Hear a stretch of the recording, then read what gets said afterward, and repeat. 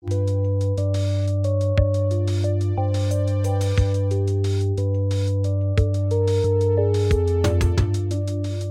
this episode of Artsy Engineering Radio, Kaya Santro joins us for a Who Are You and How Did You Get Here interview. We'll learn about her transition from philosophy and linguistics to programming, the ways she thinks Artsy could improve our developer workflows, her love of learning new skills, and much more. Stick with us. Hello and welcome to an episode of Artsy Engineering Radio. Today with very special guest Kaya. We are back with another of our mini-series, Who Are You and How Did You Get Here, or Hawaii Hadig for short. And I'm very excited to learn more about Kaya. So I'm going to let you introduce yourself. The first question I have for you is, who are you? Hi, I'm Kaya Santro, an engineer at Artsy, mostly focusing on backend stuff and Ruby. That's me. Yeah, fabulous. And you just started pretty recently, right? A few weeks ago now? Yeah, I started in the beginning of April, so I guess 2 or 3 months. And you are also part of our kind of Berlin office expansion. We've had a Berlin office for a long time, for a few years now, but it was always a really small office. It was like 5 people. And so I think you were maybe one of the first people in this kind of wave of Berlin hiring we've done, right? So even though you started 2 months ago, there are now, I don't know, maybe 10 or 12 engineers who have started more recently than you in the Berlin office. So how are you feeling about being a new old hand already? Great, actually. It's funny that you mentioned that because I was like already helping some other people with their onboarding or taking someone else under my wings and feeling like there's this advantage of, if you are very close to your own start, you know what the people are struggling with and you can relate to it. So maybe that's also an advantage of, helping out new people. Yeah, absolutely. Okay, so talking more about you and your track as a software engineer and a human being, the next question I have is, when did you start thinking of yourself as a software engineer? I guess that would be somewhere around my first open source contribution. That was during the Rails Girls Summer of Code in, I think, 2017. Yeah, it was a 3-month scholarship program, and I was working on plugins for Discourse. Yeah, they were really interesting plugins to build, and they are open source plugins that help you to back up the whole app to different providers. So that was really interesting for me, and it was the first time that I produced code that was accessible for other people and had users. Yeah, so that's when I started feeling like, okay, now I'm beginning to be the person that I want to be, like this kind of software engineer person. Yeah, absolutely. And for those who aren't familiar, can you tell me a bit about Rails Girls? Yeah, Rails Girls. Well, it's in general, it's I think founded by 2 women in Finland, and they kind of made a guideline how to build your own Rails Girls community in your own city. And globally, there are, I don't know how many Rails Girls chapters that, started their own community with beginners workshops for women who want to start coding. And so we were, of course, in the Rails Girls Berlin team. And that's also where I started to learn coding and got into Ruby especially. Yeah, but there are like so many of them worldwide, and the Rails Girls Summer of Code is a different thing. That was like a scholarship program invented by the Travis Foundation, and they basically funded the whole thing and paid you for 3 months to do this open source stuff. Wow. Yeah, that sounds like a really cool way to go from kind of new software engineer into someone who has more more code they can show off for, interviews or jobs and stuff like that. Yeah. And I love the idea of all of these localized community of women who are learning to code using Rails and that kind of the way that works. So you and I had talked previously, and you mentioned that you were actually you studied philosophy. Is that correct? Before you got into computer science? Yeah, philosophy and historical linguistics. Whoa. And yeah, so very theoretical subjects that have no relation to a lot of things that are like happening in real life. there are also no jobs for that field. So it was either like staying in the academic field after studying that, or learning something that is useful for the job market. So I was really interested in, going out there and working and learning something new after studying philosophy. So yeah, how did you end up going from philosophy and linguistics, I guess, to coding? What was your path? Yeah, there were two actually parallel threads of that path. There was like one thing that in philosophy I specialized in logics, especially formal logics, which I really liked. I always had this little affinity to mathematics and logics, and was also seeing a really interesting connection between philosophy of language, linguistics, and formal logics. There's like this kind of common field. And I didn't know back then what programming was. So somebody mentioned to me, like, oh, if you like logic so much, why don't you try programming? And I was really surprised. I didn't know what it was. I thought it was something very boring, and was like, what? Oh, really? It's like logic, something fun? Maybe I should try that. Yeah, and then the other thread I was talking about is the way how I got pushed to try it out was because I was helping out someone who had like his own hostel, and he had paid a freelancer to finish the website for the hostel, but then didn't, like, he ran out of money, and the freelancer wouldn't finish it. And then they would ask me, like, can you just finish it? You're smart, just try doing it.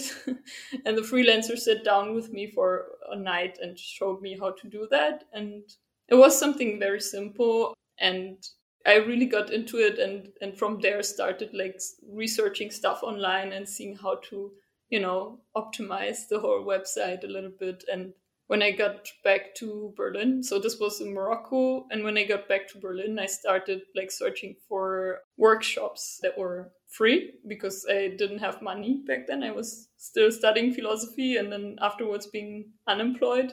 Yeah, so I didn't know, like, the only workshops that I could find online were super expensive.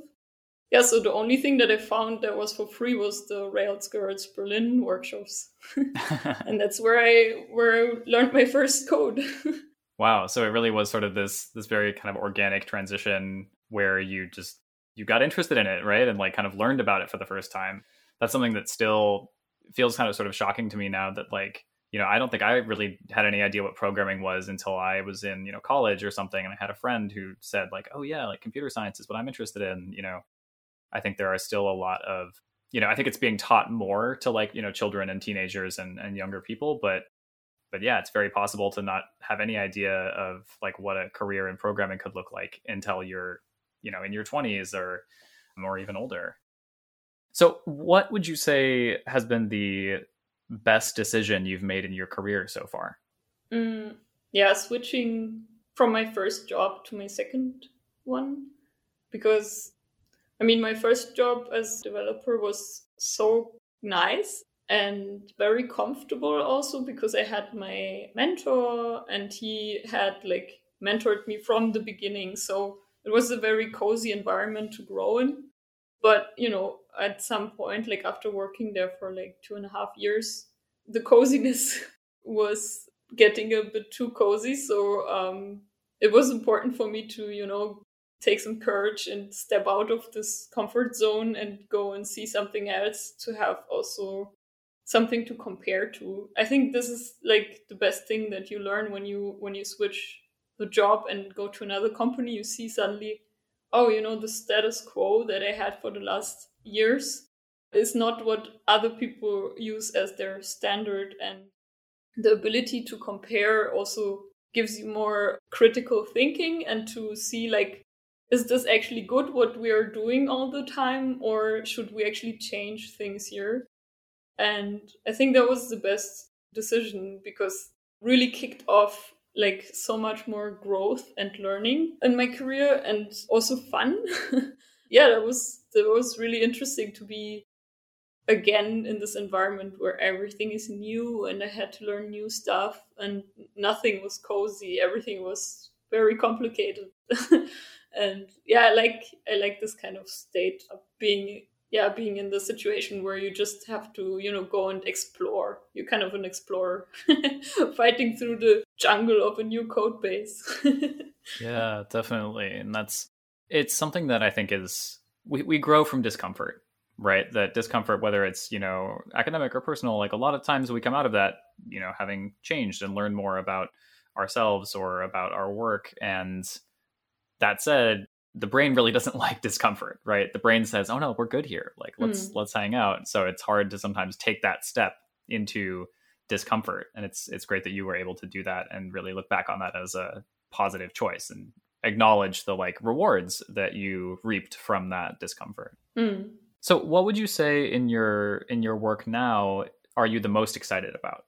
I mean, of course, this like thing of something new and learning something new. But what I also really get excited about is if you find out that there's a very simple solution to a complex problem, and like if you can actually delete lines of code or legacy code, this is stuff that gets me most excited. I really love simplifying. I love reducing stuff. And I don't know if that comes from this whole Marie Kondo minimalism movement, but I feel like refreshed when I sort out, old stuff. And it's the same for me in coding. Like when I clean up code, when I reduce it to something more simple, it gives me this, calmness of the mind. And also often it is a really astonishing case, like how you can actually boil down complex problems to very simple solutions when you try to switch the perspective a little bit and try to structure the thoughts in a different way. And then you can see like, oh, logically this actually makes sense to there's just one switch where it needs to be different, or this is the check that we need to do. And we can do that in a very simple way. And I love that. This is what gets me most excited, I would say. Yeah. And I think a lot of the time when you are new to a code base or an organization, those are the times when you're most clearly able to see something where there's opportunity for change, right? Because you're not sort of stuck in a way of like, oh, this is how we've always done it, so we'll keep doing it this way. Are there any things that you've seen in your time at Artsy so far where you've said, oh, you know what? We could be doing this better. We could be simplifying this. We could be improving this. It could be technical stuff. It could be cultural or organizational stuff. What have you seen so far? Well, the first thing that comes to my mind where we definitely could simplify a lot of things is not in the code base, but in the development flow.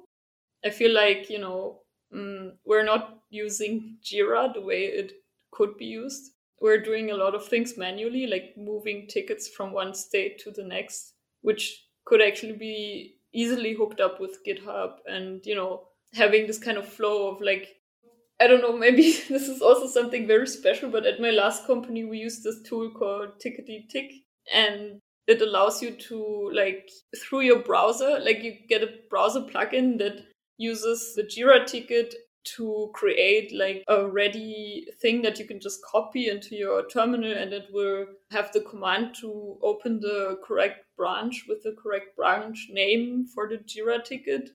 And then, like you can already start working on it, make the pull request. And if you have this Jira hook with GitHub, then it will automatically link the pull request to the ticket. And it will see like when the ticket is in review, it will see when the ticket is merged. And the ticket moves automatically. You don't have to do all this. And it's also more clear than when to QA stuff, because it's, it moves into this like merged column, and then there's this time where you can QA things and monitor them on staging, and then, it could move to production and everything could be automatic. And I feel like it's a bit weird that we're doing that manually, and also sometimes it's hard to find the right pull request that is actually changing the stuff that is mentioned in the ticket because there's no link. I think that's where we can improve a lot. But yeah, I think technical or code-wise, of course, this is a big organization, and I see that also, especially in the Ruby code, I see that there's not only people who are very into Ruby working on the Ruby code, so there's not so much standardized stuff. and that the Ruby community loves their like standards and the Sandy Metz standards, and like simplifying everything. I don't know, this kind of things like a method shouldn't have more than 5 lines and things like that. I mean, you could be much more stricter with the code there and say, yeah, we need to apply this stuff to our code base. But I think personally, I'm not so strict. I like when people are strict, and I have to restrict myself for the others. That's fine. But I would never come from myself and say, like, let's not do this, because I feel like it's not the most important thing, maybe. I don't know. Maybe some people will scream now and say, no. Yeah. Yeah. Controversial. Yeah, I hear that referred to a lot as like idiomatic Ruby, right? That's like, yeah, it's supposed to be like, very kind of self-encapsulated and like neat and stuff. And yeah, I think that's an interesting balance to strike, right? Where on the one hand, part of what I've liked about working at Artsy is that I do think we really encourage people to work in areas where they're not comfortable, right? So you can be a mobile developer and like go work on Ruby stuff for a while. You can be a Ruby developer and go work on React or JavaScript or TypeScript. So it's not like, you are currently a Ruby developer and that's kind of your bread and butter, but you'll probably end up working in a lot of different stuff at Artsy. And it's not like we're, forcing people to do that. If you really like the part of the code you're working in, or like the way you're working, you can really have a long-term and sustained impact on, one particular system or part of the code base or something. But there's also opportunity to move around. But part of the downside of that then is that you have people, I'll use myself as an example here, who don't have like a deep Ruby knowledge and yet are contributing to, production code that is going out into the world. And so I'm sure I've shipped a lot of really mediocre Ruby code. And that's just, that's the way that it's been in the past. So it's a good problem to have, in my opinion. But it is also like, yeah, could we be doing things better? And how can we kind of like teach each other these habits or these practices that might result in, cleaner code in the long run? Yeah. So what do you think? Have you like found any ways of, whether that's PR review or pairing or things where you can kind of have moments where you can teach some of those conventions? Yeah, sure, definitely. I'm also a big fan of tests, especially with RSpec. And I always encourage people to write more tests, and I'm also looking very closely at them because they are like the things that matter a lot to me. And yeah, I've mentioned that in pull requests as like a reviewer, like we could write a test here, or please like add some more test cases or something like that. That's one thing. But then the other thing is that I think there are like on a scale, these kind of characters that scale from, the person who doesn't mind like details so much, just wants to get shit done quickly, very like hands-on kind of person. And then the other extreme is like the person that will look into every detail, check everything 10 times, take a bit longer because of asking a lot of questions. What if this edge case, that thing, perfectionist kind of person that doesn't maybe ship so fast. And I think that a good team consists of various people from this scale that can kind of keep each other in check. Because I'm, for example, more of this kind of let's get shit done person. And I need someone next to me who's always, thinking critically and saying like, but what if this happens, or what if that happens? And maybe it's better to do this more like that, or, going more into the details, asking questions. Like, I don't know. Sometimes I also assume a lot, especially in Rails. Just today, I had this kind of situation in a pairing where I saw like something in a model, and I felt like, okay, I'm just assuming that does what it says because Rails magic. Yeah, and the other person, Kizutiro, he was asking like, why is that there? Like, why does that work? Is that this thing? And then he forced me to look it up in the documentation, and we found out that it was something that used to be I think, active model dirty kind of class, but since Rails 5 is like part of Rails core. And I was like, oh, interesting, I learned something here, because he was asking this question while I was just like, already two steps ahead, like thinking of how to do this and, just assuming something works. But I like having this range of people in a team, and then, together you build this kind of like swarm intelligence where you would have like the best balance of shipping quickly, like getting shit done, putting stuff out there, like even testing in production. Huge controversial thing, and then but also being safe and checking twice, like is it really good what we are doing, and having like some kind of quality and security also in your code. And yeah, I always think we need all of this like characters in the team. I think it's okay being, the one who's not so perfectionist, but I would never work on my own like that. I would always have someone next to me asking these questions. Yeah. I do really like feeling like there's a balance of personalities and experiences. Something that I have really experienced over my time at Artsy is I was an extremely junior engineer when I first joined our engineering team, because I had actually moved from Artsy's marketing team. And so I didn't know very much. I had some background. It wasn't like I was just completely, nothing, but there was a lot of stuff that I didn't make sense to me or that I didn't know. And so I spent a lot of time pairing and like receiving, knowledge from people, both general stuff about like how to write Ruby or do things in JavaScript, and also, specific artsy things, domain knowledge, how our systems are set up. And now that I've been here for a few years, I have some of that knowledge to share. And I really like to be able to do that kind of teaching too, So especially hiring on new people and hiring on more junior people, I think provides those opportunities for both like, learning from whatever background they have, and then also sharing the things that we have learned in our time as programmers. So that's something that is near and dear to my heart, as well as having, a variety of people on a team who are going to teach each other different things and learn different things. I think I would be pretty bored if it was like all people who were exactly my level and had exactly my knowledge. I would never want to work with, clones of myself.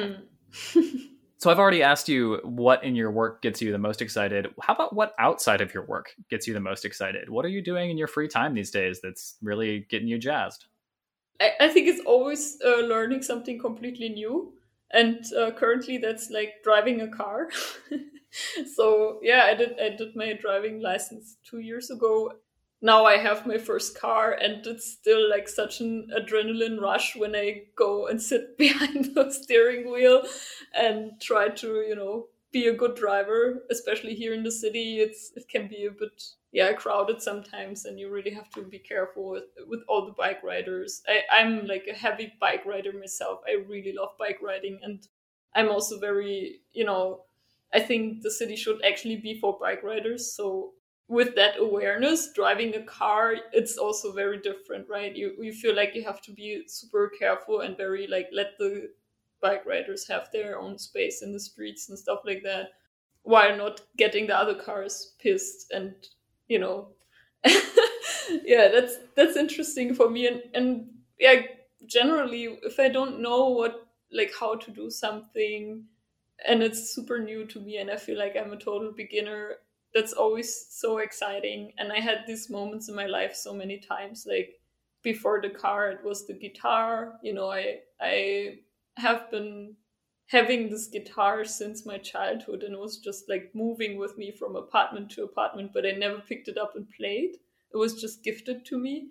And then at some point I realized, okay, I want to be that person who knows how to play the guitar when there is a campfire, and and I also love singing. So yeah, so I just picked it up and started to play. And then when my fingers started hurting from pushing the strings, I put plasters on them and, tried to continue. Now I have grown thick skin on my fingers, and some good guitar I know calluses. how to play.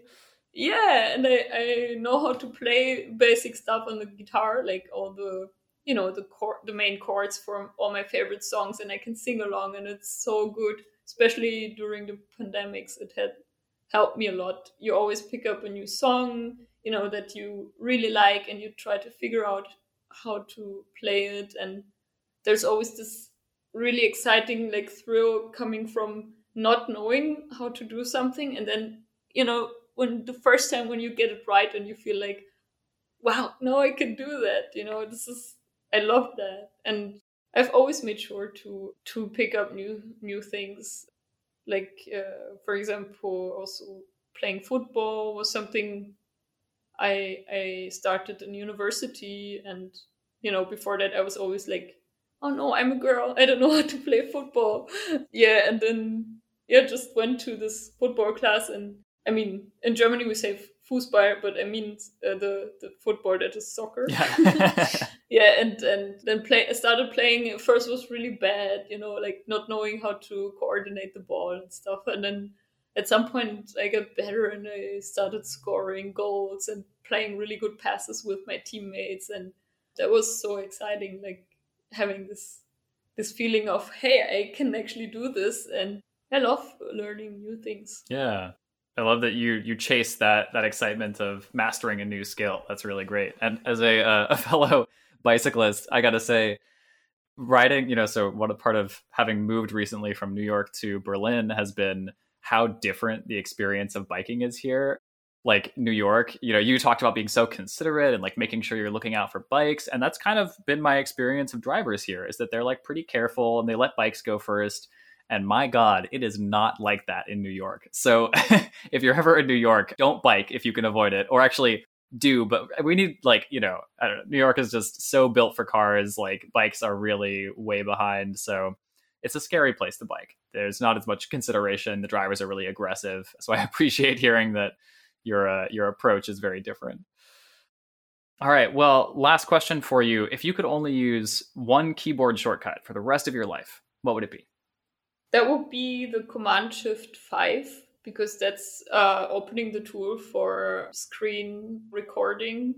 And I kind of like that tool. It's always good when you start developing something and then you can actually show a little glimpse of what you're doing in the ticket or somewhere, posted somewhere where people can see how it looks. And yeah, I just like this little command on the Mac, at least. I don't know how it is on other computers. That's a great answer. I have used Command-Shift-4 a lot for screenshots, but I don't think I've ever actually used Command-Shift-5. So that'll be my takeaway for today. I'll try it out. Yeah, try it out. Well, Kaya, thank you so much for telling me a little bit about who you are and how you got here. It's fantastic to hear about your journey from philosophy and linguistics to computer science to programming, your journey to driving a car and learning guitar, all of these different skills too. So thanks very much for chatting, and welcome again to Artsy. Thanks. It was great. Thanks. Thanks for listening. You can follow us on Twitter at Artsy Open Source. Keep up with our blog at artsy.github.io. This episode was produced by Asia Simpson. And thank you, Eve Essex, for our theme music. You can find her on all major streaming platforms. Until next time, this is Artsy Engineering Radio.